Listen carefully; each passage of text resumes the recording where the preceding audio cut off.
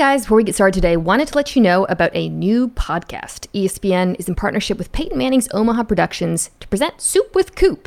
Cooper Manning invites players and coaches from across sports to share stories and laughs while enjoying a bowl of his guest's favorite soup. I don't know what my favorite soup is. Maybe split pea? When the soup is finished, the conversation ends. That's Soup with Coop. Listen wherever you get your podcasts.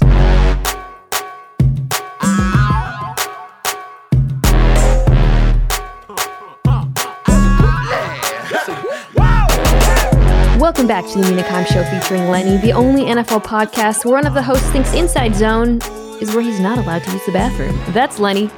I'm Mina Kimes. And yet again, I have another first-time guest. Longtime friend, first-time guest, permanent mensch, Adam Amin. Thank you so much for joining us today. Oh, that was the intro that I was hoping for. I didn't know what type of exciting intro I was going to get. I'm just so happy I get to talk to you. It's been so long, my friend. I know it has. And, we've talked about doing this for a while, and I wanted to wait to do the NFC North. I had to wait to the NFC North because I had to wait to the AFC North to the very, very end. But I'm so glad that we've waited, actually, because things have happened. These teams have changed since we started. I'm becoming a little bit of a parody myself. I feel like every time with these divisional previews, I start by saying the same thing, which is, wow, this division is a lot more interesting than I expected before I began this exercise. That's the general thought anytime we dive into anything, because on the outside looking in, this is a one-horse race, right? We're like, all right, Minnesota's in transition. The Bears are who they are right now in a transition period. I don't know what the Lions are going to look like. And the Packers have Aaron Rodgers. We assume that, right? And I think there's a lot more nuance to this division than maybe first thought. Yeah, I agree. I think also because the NFC being the NFC now, a lot of teams are wild card contenders or borderline or maybe even, aiming for it who you wouldn't otherwise, certainly wouldn't in the AFC. I'm saying that about Detroit, but we'll get to Detroit. I think with all of these teams, you're right. I think from the outside, there's a very obvious order of things and identity to all these teams. But I think within that order, there's a lot of ways this could go. The Packers should win the division, but it's like, are they good enough to get past that? The Vikings should be a wild card contender, but what is like the upper echelon of outcomes for this team? The Lions should be better, but like, what if they aren't? And then the Bears, well, let's start with the Bears. Let's hear a count. It's okay. Well, but for people who don't know, Adam calls games for Fox Sports. He also works the Bears preseason. You live in Chicago. Are you from Chicago? I'm from the suburbs originally, yeah. Okay. So lifelong Bears fan? Grew up rooting for them. I was born the year that they won the Super Bowl, but it was 11 months after. So in my lifetime, they've never won a Super Bowl. Wow. Who's your favorite Bear of all time? I mean, it's easy to throw out Walter Payton for obvious reasons, but my favorite Bear was Curtis Conway. I just really enjoyed him as a receiver, and then Devin Hester won me over, but it's hard to pick him because he was a true special teams ace, and it's hard to be like, well, the special teams guy was my favorite. I just think that's a bad look on the team and the franchise more than anything else. That it is an indictment of like my taste or how good Devin Hester is. I just think it's an indictment of the franchise that's never had a 4,000-yard passer before. Well, on that note, I think with all the bad teams, as I go through division previews, I keep asking, what does success look like? And I think the Bears are kind of unique because the other bad teams, I think none of them have quarterbacks who are supposed to be the future of the franchise, I guess it depends on how you feel about the Jets, maybe. I don't think people would put the Jets in the same category, though, as like the Bears and the Falcons. But I think what's tricky about the Bears is they're so obviously just, in full rebuild mode, and we can talk about that. But they're doing that at the same time that they're entering year 2 with their young quarterback. And I think that's why people are so in their feelings when it comes to this team, people who root for this team and anyone who's rooting for Justin Fields, because there's this simultaneous recognition that, hey, they were put in a horrible position, the new administration, and in many ways they're probably doing the right thing, but is this going to be just absolutely horrible for this young quarterback? Can he survive it? So I think it's kind of like those two things happening at the same time. I think there's a little bit of an expectation that's unfair already being put on Justin Fields because they're saying, well, you got to improve, you got to develop, you got to put this guy into a great position. And you look at the positives. I'm going into this week where the Bears are going to play the Chiefs in preseason on Saturday. And my job as the preseason announcer, the same way you have to do with the Rams, really hard job to really build them up. I know, but like it's the job of our broadcast is to at least highlight the positives and give people some hope. I'm not going to say that this on air that, hey, this if things go great, they could win 9. I don't think my audience is that stupid. I don't think Bears fans are dumb. I think people in Chicago are fairly smart when it comes to their teams and they see what's happening. But if I'm looking at positives, I do think there are a lot of things that you can be positive about. And it starts with Fields. It starts with his development. It starts with the flashes we saw in the last handful of starts. I think it's unfair to place on Fields the idea that, well, it was a bad opening season. It was a bad individual year for him. It was a bad start. I mean, the Cleveland game obviously sticks out when he's running for his life and he can't complete a pass. But that Monday night game against Pittsburgh, there are some impressive flashes. The way he used the sidelines and on his downfield throws, the way he read the middle of the defense, which everything starts in the middle in the NFL. Like, you have to start middle out. It can't just be, I've got Chris Olave on the sideline and I know he's better than the defender. I'm just going to sling it up there for him. Everything starts middle out in the NFL. And as the season went on, I thought his reads up the middle, his ability to work out and go through progressions and know that I've got the ability to throw downfield and let guys like Mooney and Robinson when he was healthy and let guys actually go up and try to catch passes. And to their credit, in that Monday night game, they did. There are really, really good flashes from the tape when you watch last year. Is he going to be protected? I know that was your big concern. I think in your X Factor pod with Steven, you were saying that the offensive line as a whole is, I know you're kind of cheating, but like it's kind of up to the offensive line, right? And they did make improvements there. Some veteran guys have been signed. Yes. They brought a little bit of depth since I recorded that. Yeah. Since I heard that pod about a month ago, they've added things, and that's what you're alluding to. There is potential here. If it's starting with Justin Fields, there is significant potential. I don't know if it's going to equate to wins, and I think you have to accept that at some point he's going to lose you a game or two with a dangerous throw, a turnover, whether it's a fumble or a pick. Something's going to happen, and you're going to, Fields lost that game. Yeah, it's going to happen. That happens to young quarterbacks all the time. If you're looking at growth and development as the positives and the results that you're seeking, if you're not looking at victories, then I think there is a lot to be excited about. There is there is a trajectory for this team to have that level of success this season. So I think the optimist case for the offense, which we should talk about first and stick with, is, and the optimistic case meaning Justin Fields' development, not, playoffs or anything like that. Right.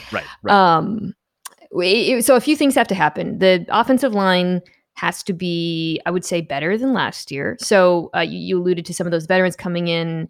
By the way, so Lucas Patrick, who was kind of was supposed to be, he's the center coming from Green Bay. He's injured. They're saying he might be back at the beginning of the season, though, right? Last week they said, well, there's no real timetable. There's a little bit of time. I think they feel confident that he'll be back for week 1, especially, we're looking at it right now. We've got still 4 full weeks plus before he has to worry about filling in. And they do have, obviously, some versatility up front. If you need to, you can always throw Cody Whitehair into the middle. And that's one of the things that has changed in the last month. They do have depth now. Like Tevin Jenkins, if you look at some of the projected depth charts, may not be the starter right out of the gate. They might look at Braxton Jones, who's getting reps with the ones. Exactly. Like you might end up having a lot of differentiation in the second unit of the offensive line. But I look at the second unit of the offensive line and I go, all right, it's better than it was a season ago. Like, it's not Alex Bars and Latavius Simmons. It's, you've brought in some names that allow you to put starters that have been around the block before as your main guys up front. And then they've added a lot of youth behind them. And Sam Mustipher's still there. But Larry Borum didn't really get a chance last year because of the rotations up front. Jenkins didn't really get a chance because of the back injury. But you got Jones, Whitehair. You hope Lucas Patrick will be healthy. Michael Schofield, I think, has been a very reliable offensive lineman for a long time when he's been healthy. I thought he was very important to what the Chargers had done the last couple of years. And Riley Reif is a veteran tackle. You filled gaps where you needed to through free agency, and you've added depth via the draft the last 2 seasons. And that's the optimist way of looking at the offensive line right now. Yeah. So I would say competent offensive line play. And then even more so, we talk about this receiver group in a minute, which is, Byron Pringle, Darnell Mooney, Velus Jones, Quinamius St. Brown. N'Keal Harry, unfortunately, seems to have banged up his ankle pretty bad. Yeah. And then you've got Cole Kmet at tight end, and then a really solid running back duo in David Montgomery and Khalil Herbert. To me, though, so much of the optimism case rests on the notion that Luke Getsy, the new offensive coordinator, also coming from Green Bay, designs an offense that is optimized around Justin Fields, which is, of course, the major criticism of this team last year with Matt Nagy. And I guess I wanted to get your thoughts on what that might look like, because so Getsy was, I guess, he comes, you would probably assume that there's going to be that Shanahan via Matt LaFleur influence. He also was the offensive coordinator at Mississippi State under Joe Moorhead, which is more of a spread RPO type offense. So I think based on what we saw out of Justin Fields at Ohio State, based on his strengths and weaknesses, which we know, incredible athleticism, beautiful, gorgeous deep ball, ability to make plays on the move, holds onto the football a little bit too long, definitely shouldn't have been doing quick game his first 2 games in the NFL as much as he had. Okay, so we assume it's going to be, that wide zone run game, play action passing, getting him on the move, booting him out, ideally setting him up for some shot plays downfield, maybe some RPOs in the mix. Is that kind of square with what you've heard, what you think, what you feel would be best for him? Everybody I've talked to that has been around Bears training camp the last week plus has said these are the elements that make up Luke Getsy. My lone experiences with Luke Getsy before he's with the Packers was at Mississippi State when he had Nick Fitzgerald, who was a dual threat quarterback and had to navigate post Dak Prescott. And they formulated a pretty good offense. Mississippi State was a pretty decent, if not really good football team for a period of about 4 or 5 years. And a lot of that had to do with how they utilized their quarterbacks, and they had different types of quarterbacks. So I feel like Getsy doing a lot more wide stuff, using the width of the field more. I know the assumption is, well, you got to cut the field in half because, young quarterbacks can't read. I don't think that's necessarily the case with Fields. I think that will come, but allowing him to use the width of the field a little bit more, whether it's in the passing game, in the run game, or more importantly, in the RPO game, I think that is going to be a staple for what this team should do. It's easy to say that they can do it because of all the elements that seem to be in place for it. But on the outside, I feel like it's something they should do. This was a team that was bottom third in RPO pass attempts last year. They were bottom third in RPO run attempts last year, or bottom half in RPO run attempts last year. I'm not saying you have to run an RPO as much as Jalen Hurts does in Philly, as much as Kyler Murray does in Arizona, as much as Lamar Jackson does in Baltimore, but I would like to see you do it more than Aaron Rodgers.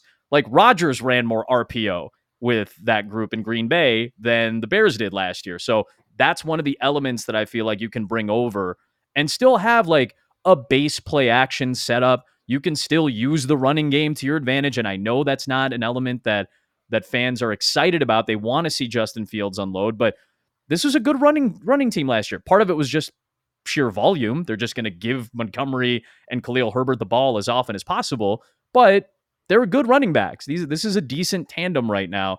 I believe in them, and I think they can run the ball effectively. So it's not like you can't have a good play action game off of that, but I think the width of the field is what's important this year for Justin Fields, to get him into the open space, to allow him to do the things that he was so good. I mean, Mina, we've watched the college football playoff tape. The deep balls are unreal. His movement in the outside of the pocket is really, really good.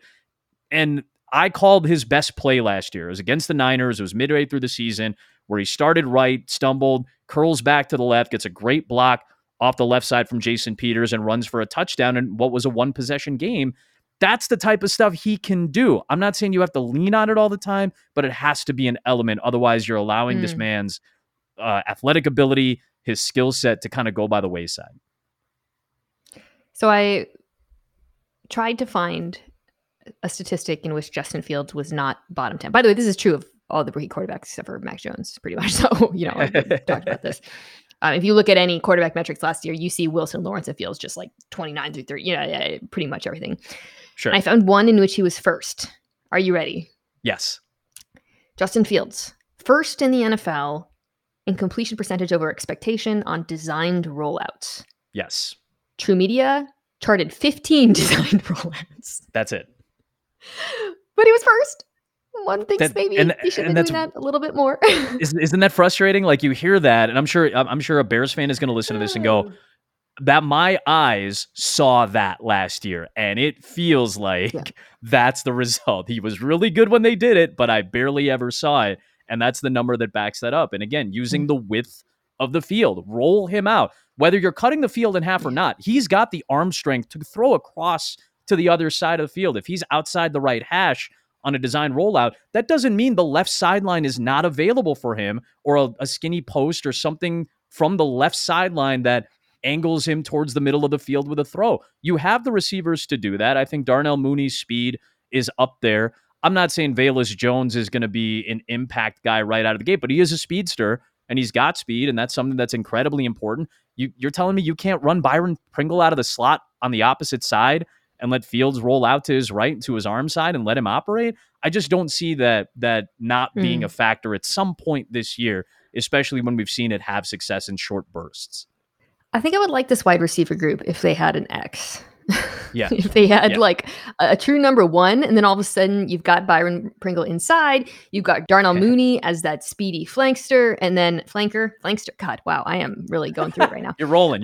There's some pretty incredible names. To be fair, I haven't even gotten to Equanimeous St. Brown. Good old EQ, as I'm sure Jim Miller on our preseason broadcast will call him. And then Jones, like, is the speed guy with, fairly limited route tree in college. It kind of, it was kind of like, okay, let's see what you got. But again, if everybody was sliding down one rank, I think I would be like, okay, cool. Yeah, let's get him on some sweeps and do some fun stuff with him and, try to work him into the vertical game. But the problem is there isn't that one. So everybody slides up into a role that's maybe not quite right.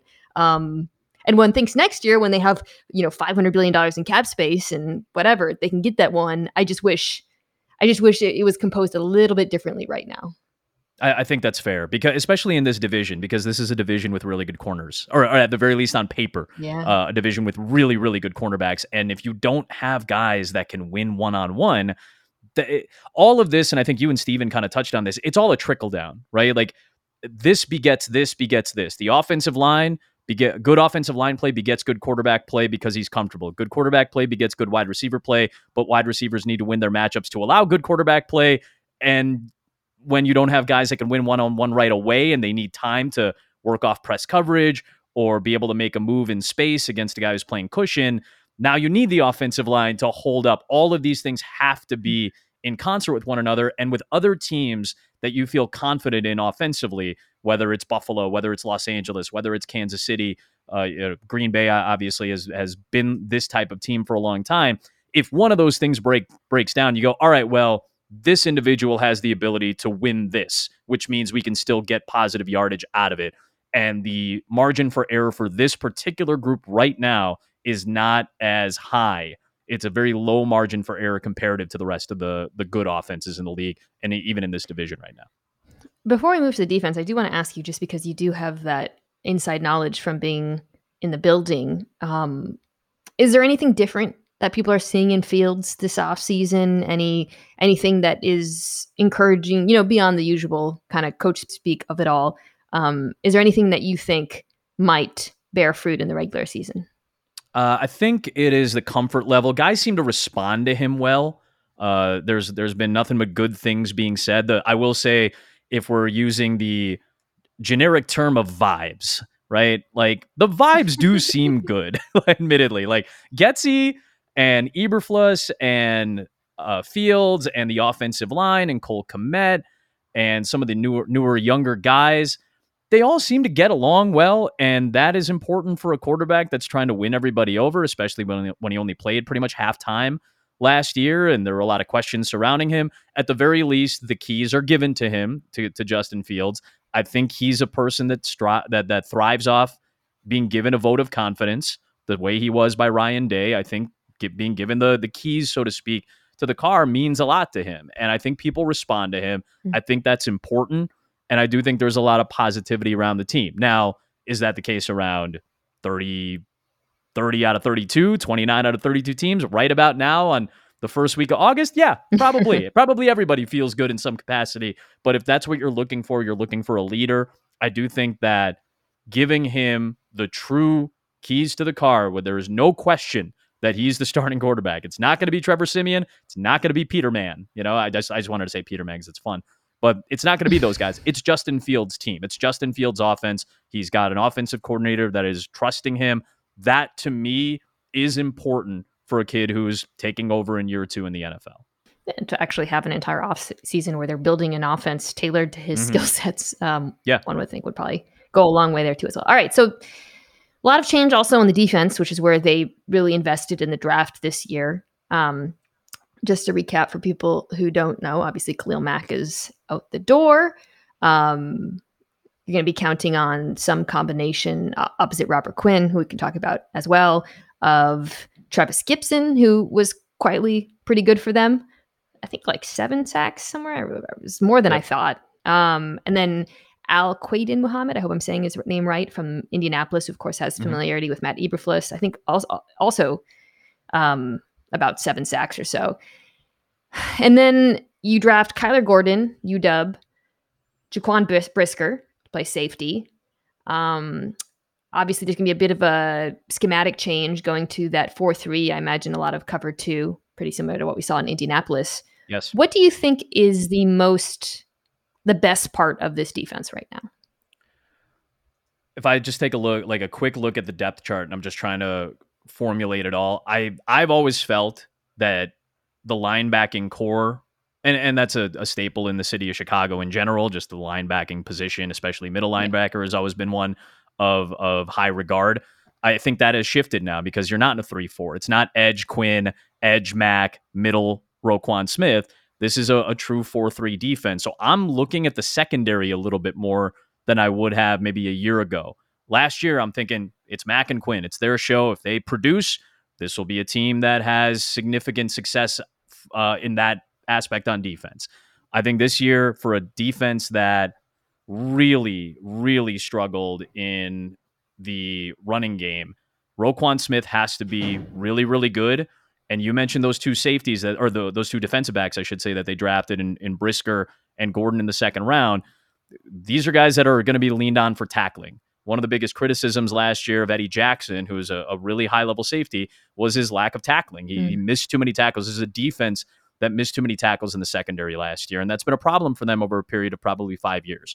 So to get somebody like Brisker, who had great grades in college in terms of his coverage, in terms of what he can do in specific box sets from the safety position, for Gordon, who was really, really good in coverage, didn't allow a touchdown individually for, I think, his last 2 years. Again, you take that with somewhat of a grain of salt based on the competition that he's playing. But I think those 2 guys right out of the gate have a significant level of pressure on them because they need to be able to play at an NFL level. Whatever a standard NFL level is, they cannot be below that. So I think the strength of this team could be at secondary with those 2 guys, with Jackson and with Jalen Johnson, who took a big leap last year. And there were questions about him early in the season, about his work ethic, things of that nature.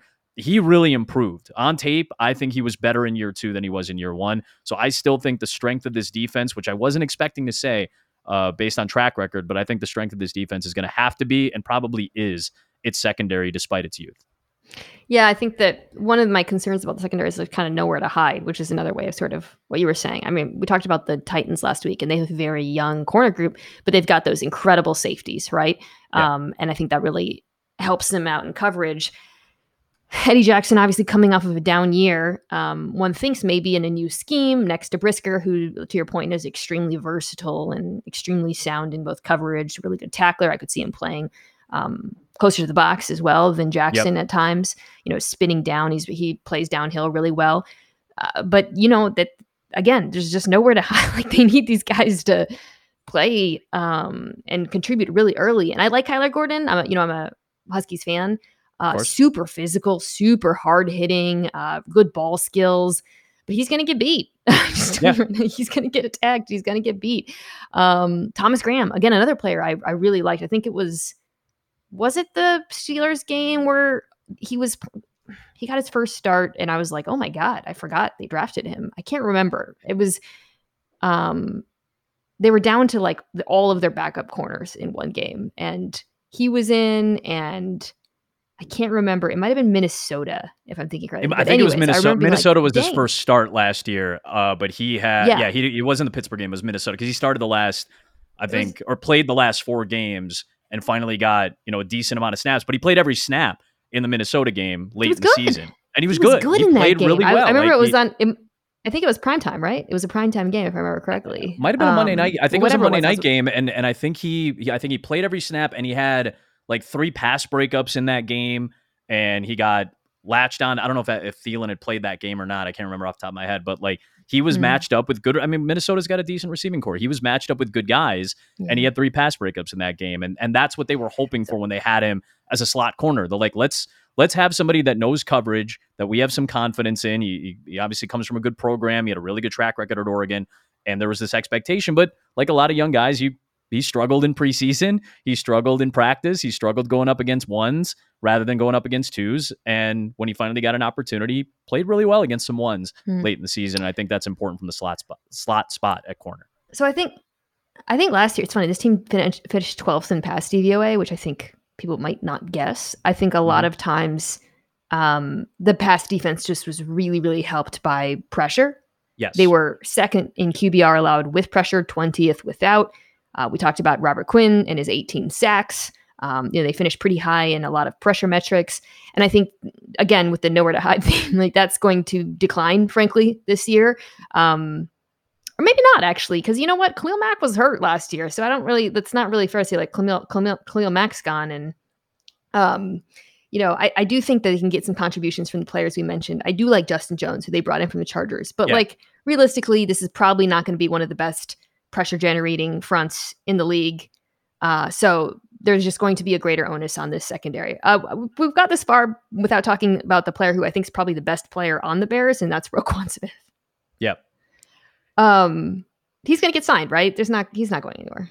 I don't think he's going to go anywhere. I know he had the holdout session and he's been very adamant about it, but he's going to end up playing. And he had an up and down stretch, because if I look at him raw, if I look at him on tape, I go, he runs, he flies to the football, and he tackles really well. And that's A1 on your necessity list for a guy at linebacker in this defense. But he had some issues in the run game. He had some issues in run stopping. He's not leaned on necessarily for consistent coverage. He needs to be able to tackle cleanly. And in this defense, playing next to Nicholas Morrow, who I'm intrigued to watch, who came over from Las Vegas, if I'm not mistaken. I feel like this is a key tandem, because everything began and ended with Smith last year, because a lot of plays got past the first line of defense and he was often left to his own devices to try to make a play. And if he can continue to do that, even in this slight shift, I think he'll be fine. I really do.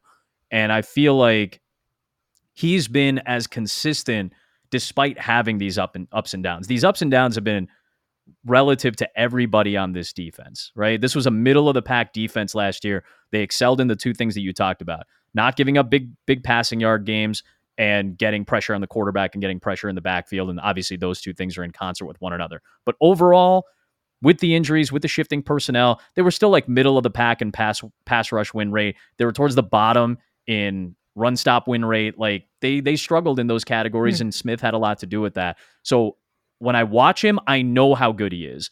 When you look at some of the numbers, they tell you that he can play better. And I think if he continues to play better, if he grows in this slightly shifted positioning now, with Morrow playing more of the middle and Smith being able to play a little bit more weak side, that might actually help this team. It might actually help Roquan Smith. And maybe, we haven't really seen a ton of it. I think he's had 14 sacks in his career so far. Maybe he can pump that number up a little bit. He had 3 sacks last year. I think he had 5 as a rookie. Maybe he can get 6 or 7 and give Robert Quinn a little bit of support, because Quinn's going to get a lot of double teams if he is playing in the lineup. Well, speaking of Quinn, let's wrap with one final question. So Robert Quinn, coming off of this insane year, he's 32 years old. I used to joke for a while that he's always younger than you think, but now I think he's finally caught up to his age in my mind.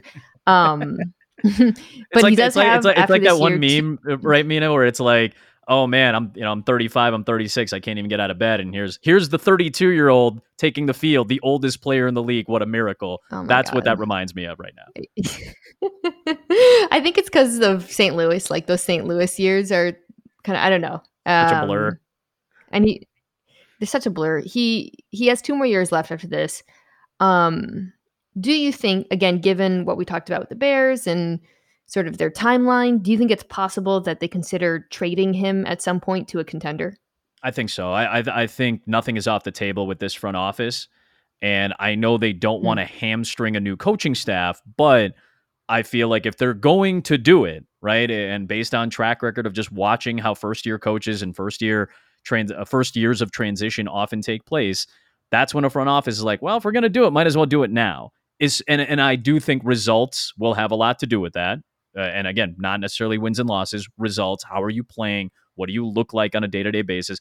Those things will have a lot to do with the ensuing moves or lack thereof. But I don't take that off the table of Robert Quinn maybe being dealt if the haul you get back for him is considerable, because he's going to have to perform well to get something back. And if he's performing well, but you're not winning games or the rest of the defense isn't playing that great, maybe you try to go get a second rounder for him and a third rounder and a sixth rounder, maybe another, player that you can add in on a practice squad and allow somebody else to slot up and try to get a considerable haul back for him. Because a team that's contending come week 12 or week 8 or week 9 or 10, you get to that middle of the portion of the season, they're going to want somebody like a Robert Quinn if Quinn's not happy doing what he's doing in Chicago.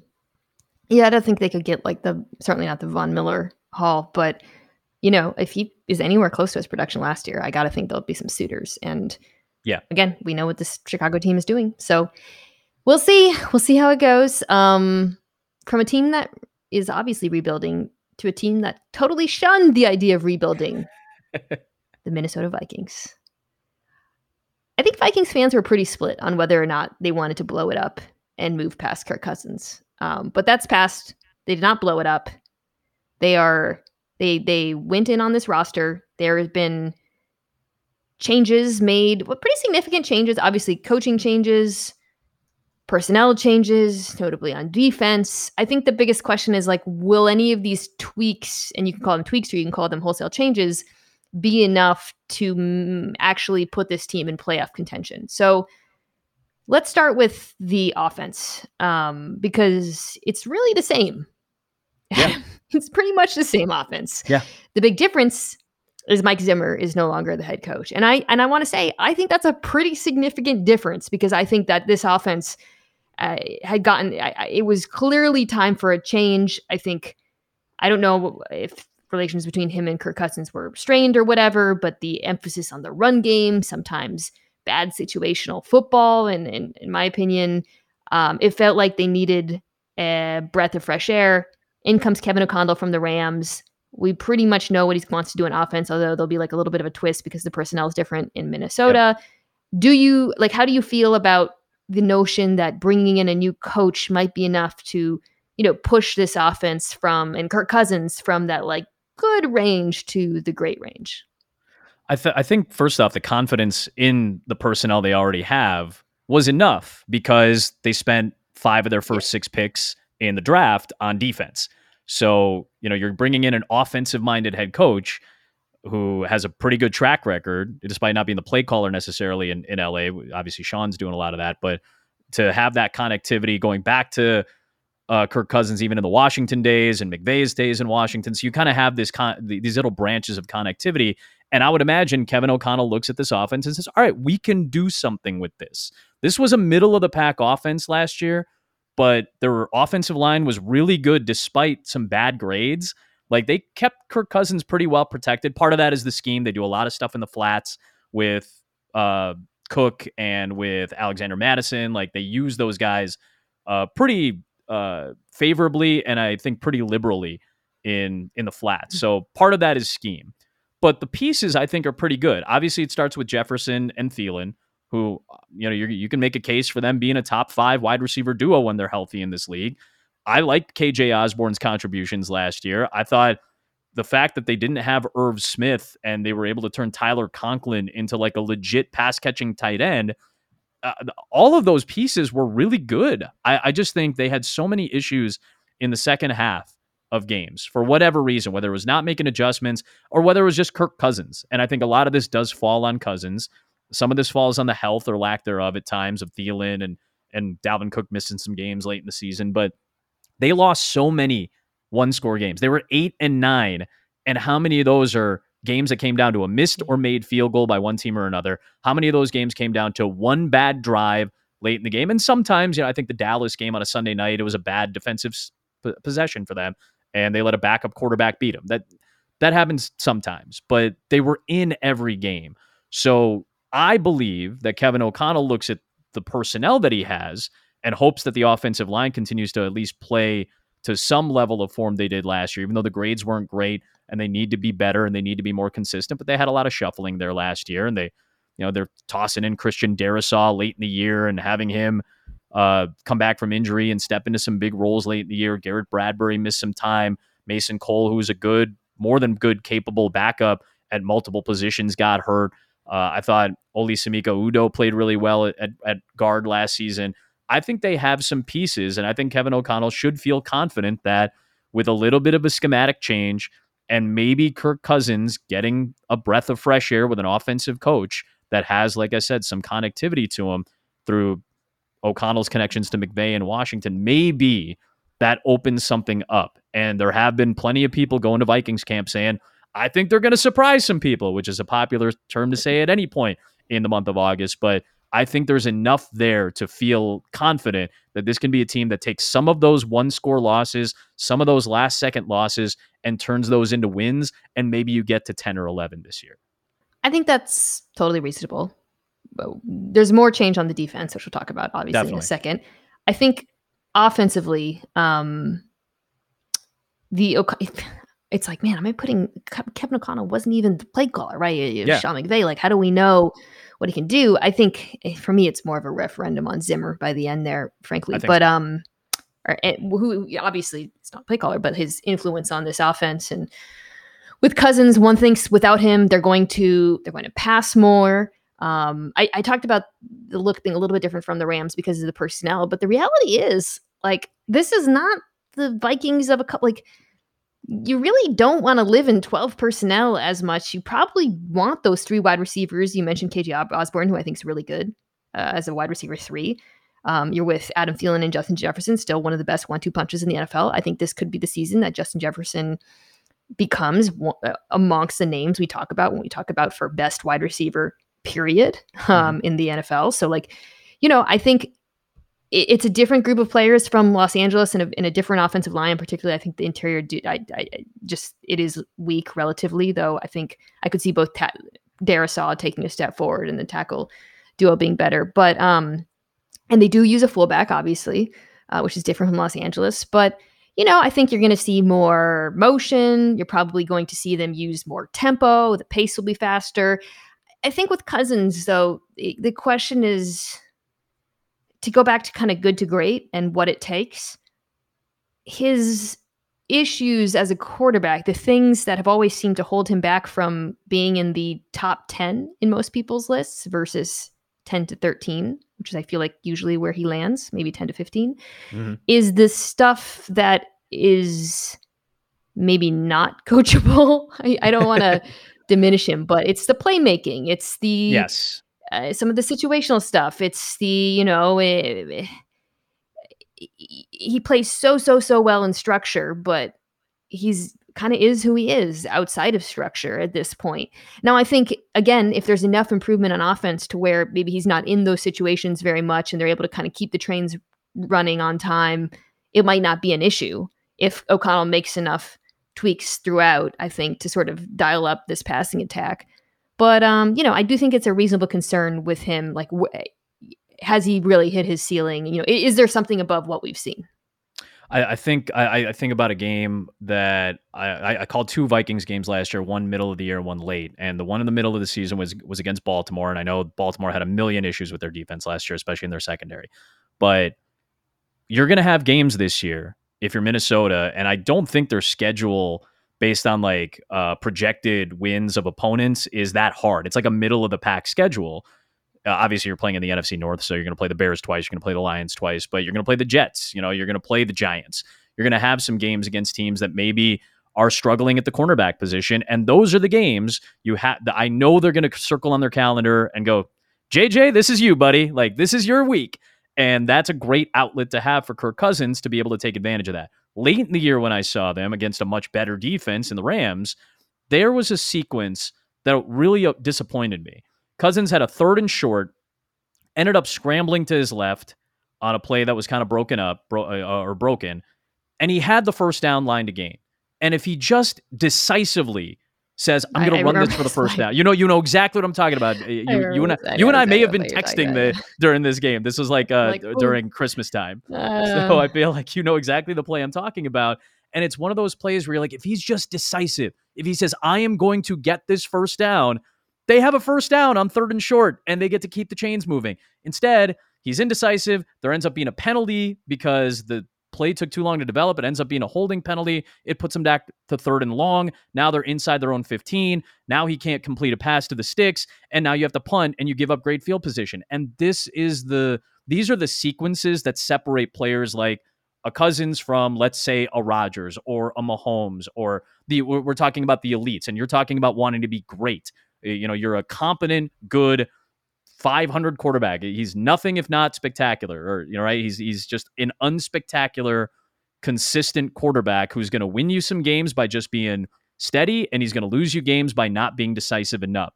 It's not really the big interception late in the game that often kills Cousins. It's plays and sequences like that stuck out to me last year, that if he can, obviously, as you said, maybe they won't be in positions that as often because the offense is moving a little bit better on 1st and 2nd down, and you don't end up in some of these 3rd and mediums that they were so bad in last year. Maybe the offense, maybe the scheme, maybe the consistency of the run game with Cook and Madison, and the short passing game with them is enough to not put him in those spots. But he's gonna be in those spots, and if he can be more decisive, if he can be more aggressive at times, and not just be even keeled at all times, hoping that somebody's going to make a play. Like, go make a play, and maybe some of these situations will be seen less and less. And that's how those games become wins rather than 2-point losses, 3-point losses. Yeah, it's an interesting. I'm trying to think of an example of a quarterback that went from he's more than a game manager, but he's not a playmaker, and he's not that top 5. Like, what can coaching and your surroundings do for you? I mean, your surroundings are the same. Is Alex Smith and Andy Reid a combination that works in that sense? Like, is that okay? Yeah. That 2017 season, Alex Smith was really pushing the ball downfield, but he was, he had everything around him. But so does Cousins. I mean, the line's not great. I don't think it's terrible. But this is kind of, well, anyways, don't let us down with 2nd and long runs, Kevin O'Connell. And don't put Kirk in bad situations. Exactly. All right. So defensively, I think this is really interesting. So yes, this is where they made their big moves in the draft, drafting Lewis Seen, safety out of Georgia, who I love, trading up for Andrew Booth Jr., bringing in Zadarius Smith. So this should be a better defense than it was last year, just because of everything I just said, honestly. And then there's some little tweaks throughout, I think, personnel-wise, but the secondary should be better. I love the combination of Lewis Seen playing next to Harrison Smith. Yep. Pass rush should be better, obviously, with those players. They should be better in run defense, so we can talk about that in a second. My only concern is just it's a lot of shoulds. Yeah. Depth is an issue. I think cornerback, I like Andrew Booth Jr. a lot. I'm not sure what his health status is. I probably should have looked that up before we started. But as much as I like those safeties, I think it's still not a terrific corner group. Cam Dantzler, has another year under his belt. See what Patrick Peterson's got left. I'm just curious to see how it all comes together so I talked about Mike Zimmer leaving being a positive for the offense. There's an assumption that I think, Ed Donatello comes in with the Fangio style defense, that the defense will be better. But I put some respect on Mike Zimmer's name. He's one of the greatest defensive coaches in the recent history of the NFL. Agreed. And I think that's what was so jarring about some of the numbers late last year was this wasn't an offense that turned the ball over very often. They were very low in turnover rate on offense. So it's not like you're being constantly put in bad situations as a defense. And yet they were 30th in yards allowed. They were 28th in pass yards. They were 26th in rushing defense. Where were they good? They were good in pass rush. And there are some ifs when it comes to that as well. Like I think Michael Pierce, when he was healthy, was a really important piece up the middle that allowed guys on the outside like a DJ Wanham, who had one of his best season of the two that he's played, but second year guy made a big leap last year because a player like Michael Pierce, when he was healthy, was in the middle and plugging things up and allowing for edge guys to get a little bit more production out of them. Is Danielle Hunter, is he going to be close to where he was pre-injury? Because if he is, that's really good. Like he was already on pace last year for a really good season before he got hurt. And if he plays in that kind of opposite edge, you could see Smith, Zadarius Smith kind of slotting in as the opposite edge guy to Danielle Hunter. And now all of a sudden you're looking at some real pressure to be able to try to recreate what this defense was best at last year, which was getting pressure on the quarterback. And they did it, they blitzed fairly heavily. I think they were top third of the league, if I'm not mistaken, in blitz rate. So it's not like Mike Zimmer wasn't afraid to send guys in, but if you can do this in this current setup of their defense, that is basically a true 3-4, and you've got two edge guys in Hunter and Smith who, listen, I have questions about Zadarius Smith too, but he's been as good as it comes when he's healthy. Like, what did he play? 18 snaps last year because of the back issue in Green Bay. The previous 2 years, he was really good at getting to the quarterback. So I think you can maybe not replicate, but try to recreate some of what made this defense effective under Mike Zimmer. Ed Donatello's defenses have always been solid at getting to the quarterback. And more importantly, can you create turnovers? Can you create takeaways? Can you get interceptions? Because this is a spot where they could have been better. I think they could have been a little bit better at trying to create guys. Cam Dantzler was up and down, but when he was good, he was really good. Patrick Peterson, when he's healthy, can still play a reasonable cornerback. He's not an A1, but he can play against good number twos.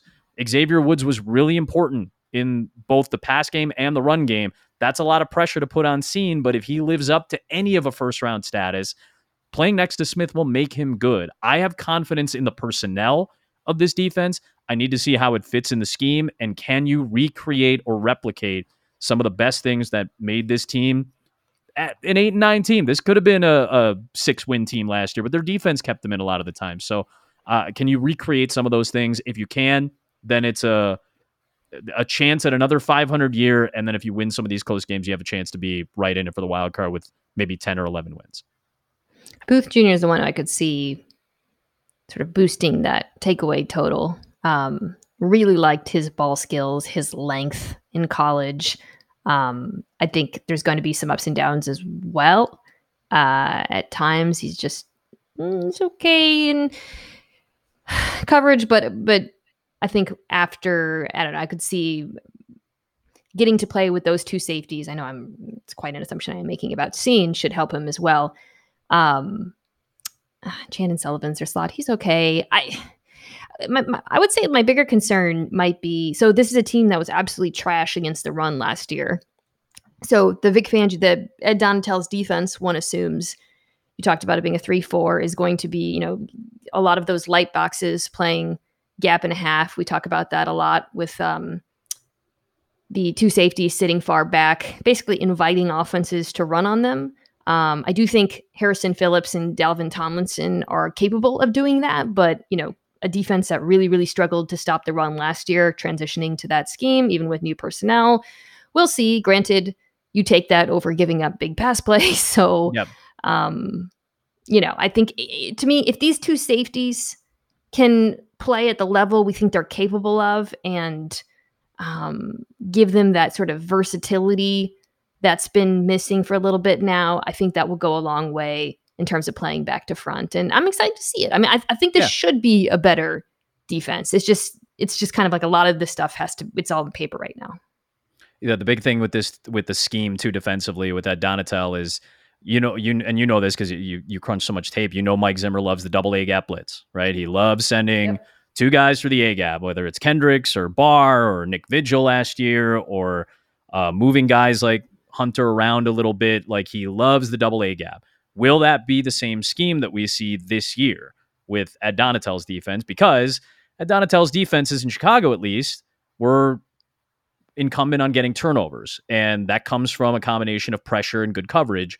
So which element of this defense is going to be the one to try to generate those things? I'll be curious just in terms of scheme, what they look like this year and what Donatel's like go-to on a 3rd down and 7, what his go-to blitz is going to be. Like, I want to know what the go-to blitz package is going to look like.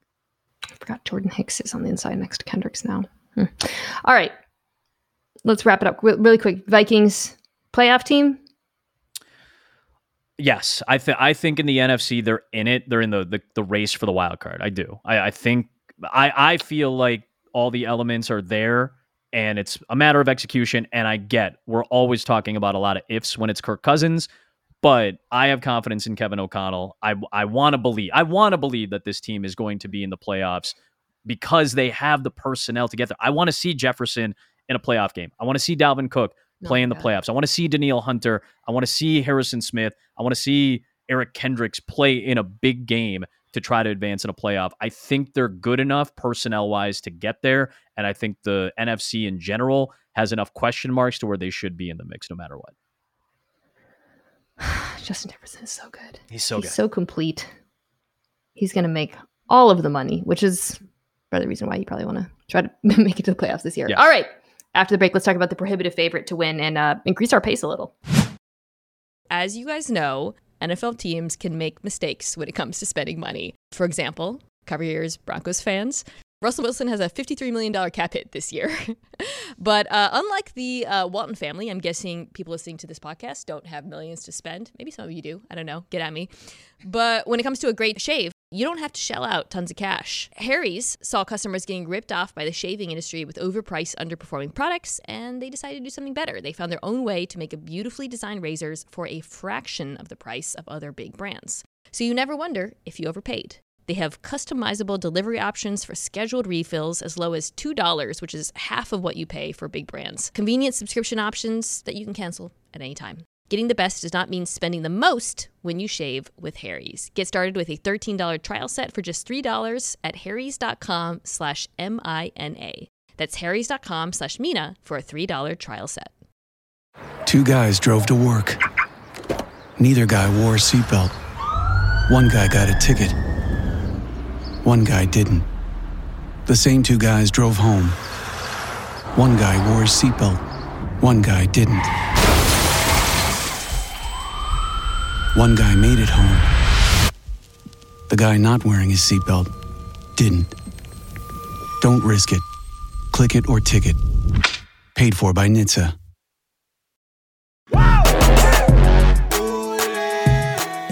Trying to think if there was any here's who's on this teams as it pertains to the Packers. There tends not to be because they don't add many players. Yep. Maybe Jaron Reed. I mean, I knew he was on the team, but that was one where when I was looking at the defense and thinking about, I was like, oh yeah, Jaron Reed's on this team. So he gets that award for this group. A group that I, in my defensive rankings, had two, which on my second pass at it, I now have decided was probably too high. Not because I don't think this defense has top two potential. I believe it does, but because I think it's a little thin. So it's really, really, really talented at every level. But like when you start looking behind the starters, you get nervous. Yes. Especially in the secondary. So let's start from the secondary and move all the way to the quarterback that way. This should be one of the best secondaries in the NFL. Agree? if they're healthy, if these 5 are going to play, 80% of the snaps consistently together, this will be a very, very good secondary. The other thing, other than depth, I think that might give me some pause now is not just that, but the fact that 2 of the players who should be meaningful starters are quote unquote 1-year wonders. One is Devondre Campbell, we'll talk about in a second. The other is Russell Douglas. Both guys just having monster career years. 1-year wonder's a little strong, but it's true. Douglas so good that, he's probably going to play outside, and they're going to have Jair Alexander playing primarily in the slot, which, in today's NFL his role will be as meaningful, and I imagine he'll play inside and outside. But yes, man, if you had told me a year ago what was going to happen with this team, we'd be talking about them like that in a year, I would not have guessed it. No, and I didn't realize, again, Adrian Amos was in Chicago for a long time, and he was more than capable. He's really, really good. But to be number 1 in basically what the NFL equivalent is to wins above replacement at the safety spot last year, I was not expecting that high of a grade for Adrian Amos to play that exceptionally. Jair Alexander obviously had the shoulder issue and didn't get a lot of time last year, but I thought Eric Stokes played well. And I think that's a really key piece. Like those are 3 legit names right now, especially in the NFC when it comes to defensive backs. I think Alexander's ability to play multiple positions, his ability to steer receivers to where he wants them to go is something I noticed a couple of years ago when he was healthy. It's like he just seems to dictate pace really, really well. Even against number 1 level receivers, I think he dictates very well. To have that combination of Stokes and Alexander to be able to be versatile and flip based on size, based on matchups, based on positioning of the field. Alexander loves being a boundary guy. He's always talked about, I will play the boundary. I'll play one-on-one. I'll play on an island. I have no issue with that. He can play field corner really, really well too, because he dictates and steers receivers and slot guys to the positions that he wants them to go to. That's a special talent in a defensive back and a cornerback at this level. That is special to be able to do that. They were a top 10 takeaway team last year, even without Alexander getting all the time because of the injury, the shoulder issue. They weren't a huge blitz team. They were top 3rd in the league in defense passing, defense running, even though they weren't winning up front and they weren't stopping the run at a high enough level. They still got these takeaways, which tells you how talented the secondary is. And they've built it, right? These are all draft picks except for Douglas and Amos. Like, these are 3 major draft picks. Alexander a few years ago, Stokes in 21, and Savage in 19.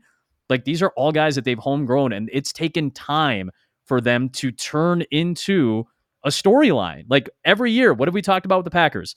All right, it's Rodgers and Adams, and let's hope that they fill in the rest of the spots and their defense doesn't kill them. That's not the narrative anymore. The narrative is, who is Aaron Rodgers going to throw to again? Is the offensive line going to hold up? But the defense might be a star for the first time in a while for Green Bay. Yes. And that, to me, is one of the most intriguing storylines in the NFL this year. Yeah, I have them ranked higher than the offense, when I did those top 10s. By the way, Russell Douglas was on the Cardinals practice squad, so he counts as homegrown now. It's like, yeah, that's fair. And again, he was an alternate for the Pro Bowl after coming off a practice squad. Like, that's impressive. And I agree with you. The depth behind them may not be very good, but the top 5 are really, really good. Oh, the depth behind them sucks. I'm just looking at it right. I mean, I'm not going to pretend like I know how, that a lot of these players can play at a high level, but it is thin. And they did it all with Alexander, who, like, I think people forget how good he is. He's so complete. You talked about how good he is at redirecting receivers. I would say, he's not enormous, but for his size, pound for pound, he is an exceptional tackler. He can play man his own. He's scheme agnostic, inside, outside. He can kind of do everything and keep up with any pass catcher on the field. And he's such a weapon for them. So I think it's not exactly 1-for-1 like Jalen Ramsey and how he's used as the star in Los Angeles, but having him near the football, being able to use him to dictate matchups is really going to be significant for them. I think, again, like linebacker, this was such a weakness on this team for so long. And then you have Devondre Campbell come out of nowhere. He, more than Douglas, really came out, is the 1-year wonder, by the way, and just have the season of his life.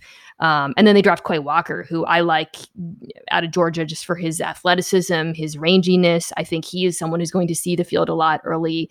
And then up front, like, again, you talked about the pass rush, sort of. Where did they finish last year, actually? They were... I mean, Rashawn Gary had... In sacks, they were like middle of the pack, like 15th, 16th. And then in like pass rush win rate, they were bottom 6 in the league. So they were doing a lot of their stuff defensively, even without winning at the line of scrimmage often. So it really felt a lot of times like the kind of Kenny Clark, Rashawn Gary show. Although Preston Smith, I thought, had a pretty nice bounce back season as well. But I think some of the new depth on the D line, I was tweeting about Kenny Clark playing a mix of nose and 3 tech for them and sort of lining up across the line. I think that from what I hear from Packers reporters, they have a ton of depth now on the defensive line and multiplicity, so they'll be able to move him around. I wouldn't be surprised if his sack total goes up as a result. Wyatt was primarily seen as a 3 tech coming out of Georgia, but he can play nose too. I think there's just a lot of versatility up front. And then given how good the secondary is, if they're all healthy, there's just going to be a lot of time for them to eat if things go according to plan. I think that's the goal. And that's what Joe Barry's probably hoping for more than anything else. Because you're right. Like, there's been a lot of turnover. This isn't the days of, AJ Hawk and Clay Matthews anymore. It's just not. And it hasn't been for quite some time. That hasn't been what this defense was built off of. It's been hoping that the secondary can hold up and hoping that you get enough sacks to keep a team in enough third and longs to generate some takeaways. This was a good takeaway team without Jair Alexander for most of the year. So the skill set in the back end is enough to mitigate, not negate, the issues in the front 7 or 6, whatever scheme they end up playing, based on that down and distance. Like, it's not enough to negate and cover up all the flaws, but it's enough to mitigate some of them. And mitigating flaws in the NFL defensively means, or offensively for that matter, it means buying an extra second or two. It means buying an extra second for your defensive line to get to the quarterback. It buys an extra second for your back end to recover if they need to against a receiver that may have them beat for a moment. And if you can buy another half a second, that ends up compounding over a long period of time. And if you already have a skillful back end, you hope, the projection would be that you're going to generate more takeaways from that. I think my one other concern about this team, other than the depth in the secondary, would be, this was a really, really bad run defense last year. This is, again, continuing with this theme of schemes where they are more so inviting offenses to run. Joe Barry also comes from that, Brandon Staley, Vic Fangio kind of lineage. But they were 28th in rushing efficiency, or run DVOA, pardon me, on defense. And, I talked about the multiplicity from a pass rush perspective. I think they're going to really need those defensive linemen to step up, because part of that scheme, Adam, you really need your edge rushers to contain. And as much as I think Rashawn Gary took a massive leap forward as a pass rusher last year, he is still not good in run defense. I think that is, it's not, obviously he doesn't tell the whole story. And I think Preston Smith is better, but you are counting on getting help elsewhere to stop the run, especially as you allocate more bodies to coverage, as they are wont to do. And I think that's why the first 2 picks ended up being defensive picks. This was the Packers draft this year. First 2 picks were defensive players, then 2 wide receivers and 2 offensive linemen, then 3 more defensive players, then an offensive tackle and a wide receiver. So the needs for this team are very obvious, right? Protect Aaron Rodgers, get some depth on the offensive line that's banged up, give him someone to throw to, and then get guys that can help plug up the middle. And I think, I'm sure the hope is that when you draft Quay Walker, Devontae Wyatt, both your first round picks, are they both out of, I think they're both out of Georgia, if I'm not mistaken. They both went heavy on Georgia, right up the middle. And we've talked about Georgia a bunch already. We've named a bunch of guys that have gone to Georgia. Their defense has been a hallmark for them being a national title team and contender just about every year the last half decade or so. And these are going to be the key pieces that need to play smart, sound football in the box. They need to be able to go sideline to sideline, or at least number to number, to be able to contain and get running backs funneled back towards the middle, where guys like Reed and Clark can make do some damage defensively. There's a lot of ifs again, but all the ifs seem to be geared towards some of the younger guys. And I think there's enough here. I agree with you. I love the Reed pickup because I think that's a key bolstering to that front that needs it. It's a lot of ifs, but it's geared around young players that kind of know what their role is going to be. I don't think those roles are going to shift very much over the course of the season, and that will allow them to grow as the season goes on. All right. You talked about the draft. Is Romeo Doubs a future Hall of Famer or just a future All-Pro? You and I were so excited to talk about Romeo Doubs, right? And he's been getting all the raves from Rodgers and from Matt LaFleur and from the team, and everybody loves Romeo Doubs, right? And watch him get like 2 snaps in week 1 or something. Right? I'm all excited and be like, I got to go watch these Packers highlights because I want to see if Romeo Doubs got lived up to the billing. And okay, here's his 5 snaps. This is a guy who's people mispronounced his name for his entire college career because he was too shy. To be fair, Romeo Doubs is cool. It is a pretty awesome name. But like he was cool. He was such a shy kid. He was so internal, and now you're starting to see him blossom a little bit. Here's where I think this is so key because we know the wide receiver story, right? Obviously, Devontae Adams is gone. Yep. Marquez Valdez-Scantling is gone. So you've lost 2 of your top 3 receivers. Even Equanimous is gone to Chicago. So you have Lazard, Cobb, and you go out and sign Sammy Watkins, who's on his 5th team in his NFL career, right? And he's not the deep threat he used to be. He had a somewhat injury-plagued year in Baltimore last year. He only had 1 touchdown in the 13 games he played. None of the receivers we've mentioned that are on this team averaged more than 1.5 yards per route last year in terms of receiving yards per route run. So this is basically an efficiency metric, right? Cooper Kupp, for perspective, led the NFL amongst wide receivers at over 3 yards per route run. Deebo Samuel was 2.93, and then Devontae Adams was 2.8. Those are your top 3. So none of those guys is established. Even though Randall Cobb is this longtime connection with Rodgers, they're just not established as deep ball threats and efficient receivers the way those 2 guys that they've lost are. So how do you counteract that? The screen game is going to be really important. That's where Devontae Adams, as good as he was in slants, as good as he was in post, and as good as he was as a one-on-one guy on mid-range routes to beat you as a cornerback on the outside, his screen game was incredibly important, and I think that's where Doubs can really make an impact right out of the gate without feeling like he has to be a downfield threat for Rodgers. He can win, as we've seen in training camp so far. Again, you take that with a grain of salt. But his screen game was really important in Nevada. Like he ran, I think, 14 or 15 screens, and he got long plays out of that. He really moves well in these tight spaces. And I think he could be that type of threat, both intermediate and in the short game, that will give Aaron Rodgers the necessary outlets he needs while the offensive line is going through a little bit of a transition, while they're waiting for Jenkins to be healthy, while they're waiting for Bakhtiari to come back. They've added some depth on the offensive line, which is good, but they're going to need those guys if they want to make a deep playoff run. You need Bakhtiari in there. You need Jenkins to play at a high level. Yashin Ayman was really good when Jenkins was out, but you don't want to have to just, you worry he's going to get exposed if he plays more than, the amount of snaps he played last year. So I think the short game is going to be really important for Rodgers, and I think Doubs can really excel there. So Christian Watson was the 2nd round pick, got all the attention, dominated the Super Bowl, looks like DK Metcalf, crazy size and speed, but didn't have much of a route tree in college. And, reports out of camp were that he kind of looked like it, or that it's going to take some time. Doubs, it's like he completely flew under the radar in the draft, but as you mentioned, useful at all 3 levels, has the size, the hands, I would say the physicality, to be, I would definitely, again, this is just, I've only seen, I'm not going to pretend like I've seen more than like some highlights of Romeo Doubs from camp.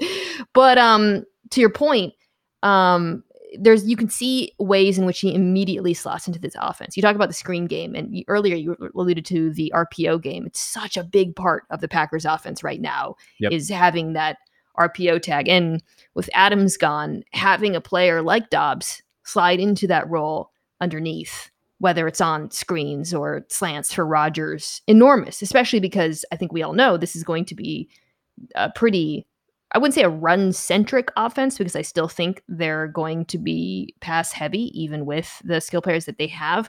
But the running backs are going to be on the field a lot as both backs and pass catchers. I think we all agree. So just having him in there, and letting them be as versatile, maybe not as versatile as they've been, maybe more versatile. I don't know. It will help a lot as they try to figure out, okay, what's everybody's role in this offense? Because there isn't a Davante Adams replacement on the depth chart. It really is a matter of like, here are our players. Let's figure out what we can do with each of them. What's the Brad Pitt line in Moneyball? You're replacing them in the aggregate. Like, that's what you have to do with a player like Adams, because you're not. They didn't go out and get another Davante Adams. So how do you replace that? All three levels is incredibly important, because Adams was great in all three levels. Dobbs has potential. I just can't put it all on him, right? We can't assume that he's going to be the deep threat that he was at Nevada playing, against lower level competition in college. You can't assume that he's going to be the deep ball threat that he was, even though he's done it. But he's going to be, I think he can be a really good contributor right away in at least two of the three levels. And Aaron Jones has to have another good season catching the ball. Like, they really use him well, I think. And defining the roles of him and Dillon in the pass and run games for both of them. I'm not saying Aaron Jones is just going to be your pass catcher, and Dillon is just going to be like a short yardage, barrel over people type of runner inside the tackles. But that's probably going to be the role definition in some capacity, and then you work off of that, right?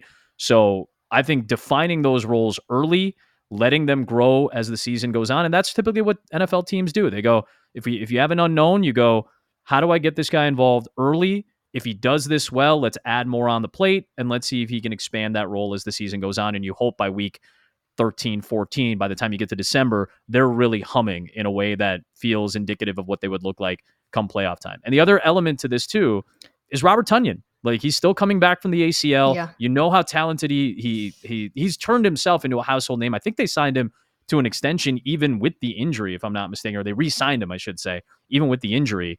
So I feel like they believe that he can maybe not recreate 11 touchdowns from 2 years ago, but maybe give 6-7 touchdowns as an outlet player in the out route game, in the hook game, anything from 8 to 17 yards, where Aaron Rodgers has always been really lethal throwing the ball. He's always been a good intermediate pass thrower.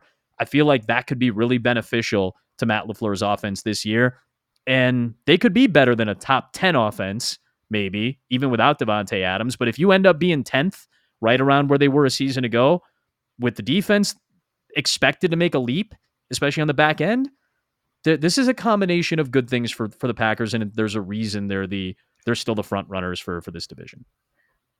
Yeah, I'm more concerned about the offensive line than the skill players, actually. I mean, you talked about it with Bakhtiari. There's so much uncertainty. Elton Jenkins still coming off that injury, so you might be looking at Nijman and Zach Tom. I know they like Zach Tom, but it's a lot to ask from the jump. And look, Rodgers makes the life of his offensive line a lot easier, especially he's been getting the ball out quicker and quicker in recent years.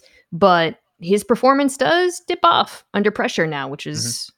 happens a lot with quarterbacks his age. So I think, again, a lot of that is mitigated by his brain and his quick release. But if you're really down to backups on that line, that could be, to me, I would say that would be like the single biggest concern I have about this offense. But and it's a realistic one. I agree. I mean, Packers fans are nervous. All right, let's wrap with a feel-good story of the division. The Detroit Lions. I want to be clear. I am not hyping this I know exactly what you're going to say. I know what your definition of hype on the Lions is. I'm not Please saying, repeat I'm it. not even saying they're a playoff team. The thing that I've said over and over is I like how they're built, and it's become a really good spot for the next quarterback. I think that is a very big difference from saying this is a contender. Now, that said, I think Jared Goff has a history of playing to his circumstances. And because those circumstances are good, I wouldn't be surprised if you see a better version of him than you did last year. I know Lions fans were pretty happy with how he played at the end of the season, weeks 12 through 8. Goff, pulled this out of curiosity, 4th in QBR, 4th in CPOE, played the Bears, the Vikings, the Broncos, the Cardinals. The Packers had clinched by then. So not like total slouches. No. But when you watched, he was okay. I mean, I watched all these games. He was okay. Like, he wasn't really airing it down, the field. I would say most of the improvement in the second half, it happened after Dan Campbell took play calling duties. I think Ben Johnson, who's now the offensive coordinator, was the tight ends coach, played a role in that as well. They tried to make the offense more Ramsey. You really saw Amon-Ra St. Brown emerge as a target. They traded for Josh Reynolds. So there were a lot of little things that changed. But when I look at this depth chart, take out Jared Goff, wide receivers, DJ Chark, Jameson Williams, Amon-Ra St. Brown, Josh Reynolds, offensive line, Taylor Decker, Jonah Jackson. By this offensive line was super banged up last year too. Taylor Decker, Jonah Jackson, Frank Ragnow, who was out in like the whole season, Halupate, I can never say his name, Vaitai, and then Penei Sewell, who now has Vaitai, and then TJ Hawkinson, DeAndre Swift, Jamal Williams. Separate from the quarterbacks, am I crazy in saying that's a top 10 offensive roster? That's a really good offense. If you put in, if you slotted in even a Kirk Cousins at this point, but I would be a little bit more bold and say an elite quarterback. This would be a top 6 or 7 offense in terms of scoring, because we saw it last year at times. They played a lot of high possession games. They gave up a ton of points defensively, but they still were able to match for portions of games. Like, they scored 33 against the San Francisco defense that made a deep playoff run last year in week 1. Then they averaged 14 points a game for like 2 months. And then as you said, when Ben Johnson got the bigger role, and Ben Johnson, for those who don't know, is a self-described math geek. He never really wanted to coach until he got to college. He's the son of educators. He got a near perfect score on his ACT. He's got a computer science degree. Like, he's a very analytical thinker. And I think he saw what Jared Goff looked like now 4 years ago during the Rams 2018 Super Bowl run, where Goff was at his best. It was his best season by far. And thought, all right, well, why not make these guys play those types of roles on the outside? Why not let the ball fly a little bit more, especially if the offensive line is going to be healthy? So Ben Johnson has a lot of influence on what this offense is going to look like. And if it picks up from where it left off a year ago, I think there's good things in store. Jared Goff still completed 2 out of every 3 passes. That was a career high completion rate for him. 67% in this league is really good. Now, again, is a lot of that scheme? Of course. A lot of that is short to intermediate. But they started to throw the ball downfield more, and the numbers didn't take a terrible dip after that portion of time. They averaged 27 a game in the last 6 games. So that's an above average or right around league average NFL offense. That's not bad considering Jared Goff was in at quarterback last year. So it's all going to come down to him. They didn't test downfield overall very much, but they did it more late in the year. You assume that, I guess you can't assume, but like if Jameson Williams comes back from the ACL midway through the season and he's close to the level of speed that he was drafted for, I'm not saying that Chark and Williams are Tyreek Hill and Jalen Waddle. I'm not saying that. But that's going to be one of the speedier duos in the NFL. Like, that's a really fast It's a great duo. group of wide receivers. Yeah. They're super complimentary. If Jameson Williams is in, that, like, it is the perfect combination of receivers between Chark, big-bodied outside, Jameson Williams, speedster, underrated route runner. Amon-Ra St. Brown does that dirty work underneath. Like, they fit together really well. I did want to ask, you mentioned that Ben Johnson scored really well in the ACT. Do people still take the ACT? I would say in the Midwest, here's my general idea of it. Like, coastal schools look more at SATs, Midwest schools look more at the ACT. And in Illinois, at least, you can take both. I never took the SATs. I only took the ACT. Really? I only took the ACT. You can only take the ACT? No. I only took it. You had the option of taking the SAT, but you had to take the ACT. I never took the SAT. I got a 33 on my ACT. So, like, that was enough for some schools to be like, all right, you're not an idiot. We'll bring you in, or at least you take tests well. Come on in and flunk freshman year. I have so many questions.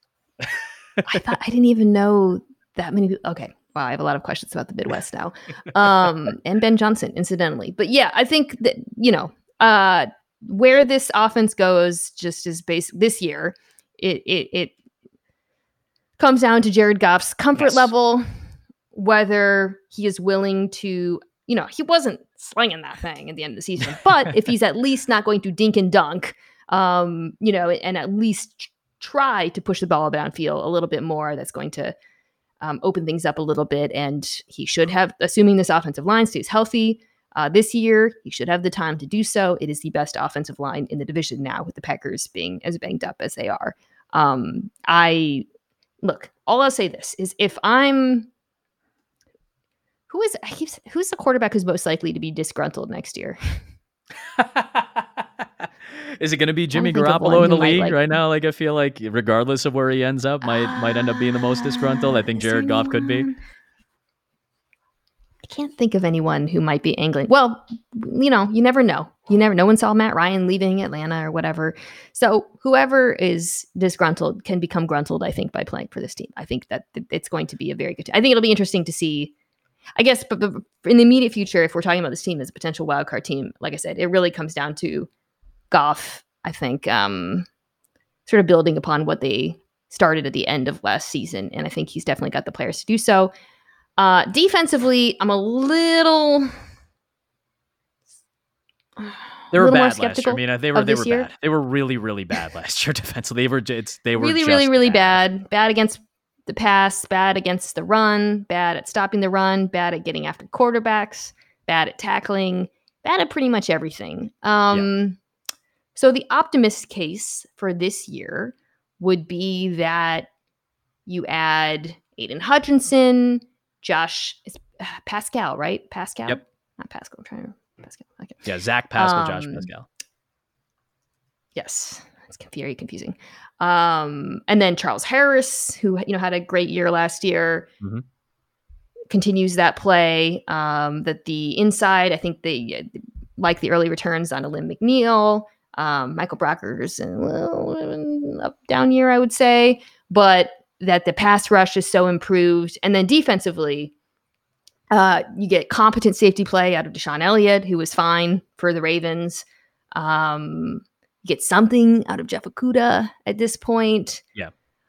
Amani Oruwariye, who's the other corner, he's a playmaker, but inconsistent in coverage. I'm trying here. Kirby Joseph was a 3rd round pick this year. He's also pretty aggressive. You're saying the right names, honestly, and I would toss in Mike Hughes as well, from Kansas City. Like Oruwariye and Okudah, it comes down a lot to them. It really does, because Jeff Okudah has had every possible accolade thrown at him and every possible excuse made for him. And again, I'm not telling you that those are not reasonable. He was hurt. That happens, and it's hard to battle back through multiple injuries. He played, 48 defensive snaps last year? Like, he was supposed to come back after getting a real taste in Matt Patricia's defense of like, hey, this is hard. You're going to be put on an island once in a while. And he got beat, but I thought he grew a lot from it. And I was excited to watch what he was going to do year 2. And then he got hurt. Then, he gets the Achilles injury, and then it's over. So if he can be healthy, if he can live up to, this is a lot like what San Francisco dealt with last year, right? Like, they have good defensive backs. None of them could stay healthy at any point in this season until it really mattered.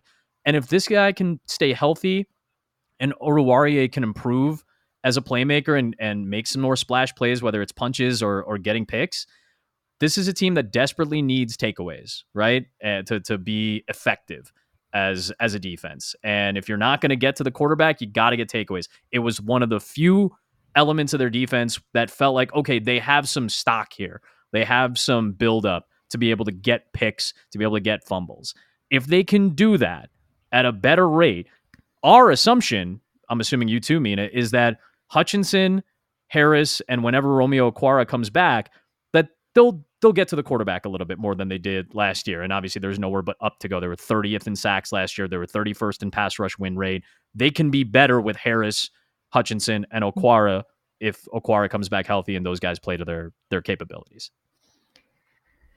So Aaron Glenn is defensive coordinator. He was excellent coaching DBs in the secondary in New Orleans, which plays the more cover 2 man than any other team in the league. But it's kind of hard to, with this roster, it just kind of feels like he's fighting for survival. You know what I mean? Like, he's just, I don't think he quite has had the personnel to show us what his defense is going to look like. And I'm not sure he does this year. I would say up front is where the defensive line is where right now the strengths of this team reside. So, he's obviously got a great track record when it comes to developing DBs. Granted, they drafted like Marshawn Lattimore and such, but other players as well. So yeah, I think there's just an immense pressure on him to get more out of one or two of these DBs. Yeah, I mean Tracy Walker's still there. He's kind of I think they paid him actually. He's this kind of stalwart of this secondary, but it's. Yep. This is the thing that holds me back from saying, the Lions might be like a quiet wild card contender. I just don't see it on this back set. I just and you're asking a lot from like AJ Parker. Like if they're gonna play a 4-2-5, if they're gonna play mostly nickel, like AJ Parker's listed as your nickel, and to play in slot cornerback, like we talked about in this division with some good wide receiver trios, and obviously who the Lions are going to play outside of the division. Like you're going to run into really good wide receiver trios, and to play AJ Parker in the slot, undrafted guy out of K-State, it's just a lot to ask of him if they're not winning up front. And it's not like if Okudah plays well or Warrior plays well, you might not give up the big plays that we've been used to seeing on deep passes against the Lions, but you might give up too many intermediate plays that lead to bigger plays. And that's why I'm a little concerned with the back end. But again, we're asking a lot. There's potential with health that comes with this team on defense. And that's all well and good, but we're just asking a lot of young guys. I think if Hutchinson looks like that dude and Okudah shows flashes of what made him such a special college cornerback, you're pretty happy as a Lions fan. Sure. And then there's nowhere to go but up, right? And they spent 6 of their 8 picks on defensive players. There's nowhere to go for this defense but up. All right. Well, there's nowhere for this podcast to go but hurtling towards the end. As always, 5 questions for our guest. This show is sponsored by BetterHelp. We all carry around different stressors. I do, you do, we all do, big, small. And when we keep them bottled up, as I sometimes have had happen in the past, it can start to affect us negatively. Therapy is a safe space to get things off your chest and to figure out how to work through whatever's weighing you down. It's helpful for learning positive coping skills and how to set boundaries. It empowers you to be the best version of yourself. It isn't just for those who've experienced major trauma. If you're thinking of starting therapy, give BetterHelp a try. It's entirely online, designed to be convenient, flexible, and suited to your schedule. Just fill out a brief questionnaire to get matched with a licensed therapist and switch therapists anytime for no additional charge. Get it off your chest with BetterHelp. Visit BetterHelp.com/Mina Show today to get 10% off your first month. That's BetterHelp, HELP.com/Mina Show, MINASHOW. This podcast is proud to be supported by Jets Pizza, the #1 pick in Detroit-style pizza. Why? It's simple. Jets is better. With the thickest, crispiest, cheesiest Detroit-style pizza in the country, there's no competition.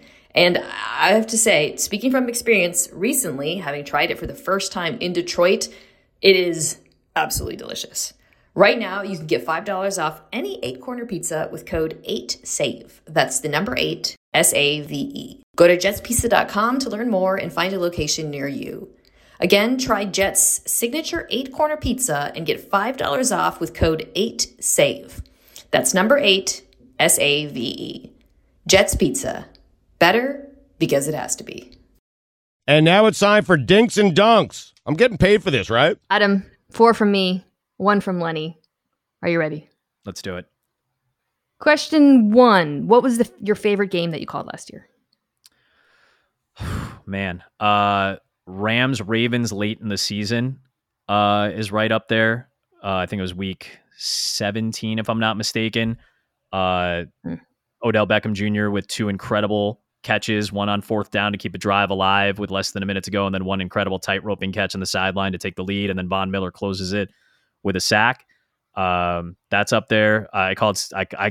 We ended up calling Russell Wilson's last game as a Seahawk, which I wasn't expecting to call, and we tried to frame it as such. Like we don't know, it's his decision to make, so we're not going to frame it necessarily that this is exactly what's going to take place. But Rashad Penny having the game he had last year and the back and forth between Arizona and Seattle, that was up there. I had a blast calling that Fields run in what ended up being a tight game in, I want to say, week 8 or 9 between San Francisco and Chicago. We had an overtime game between Minnesota and Baltimore last year. That was a lot of fun. It's hard to find a bad game in the mix, but those are the ones that kind of stuck out for me last year.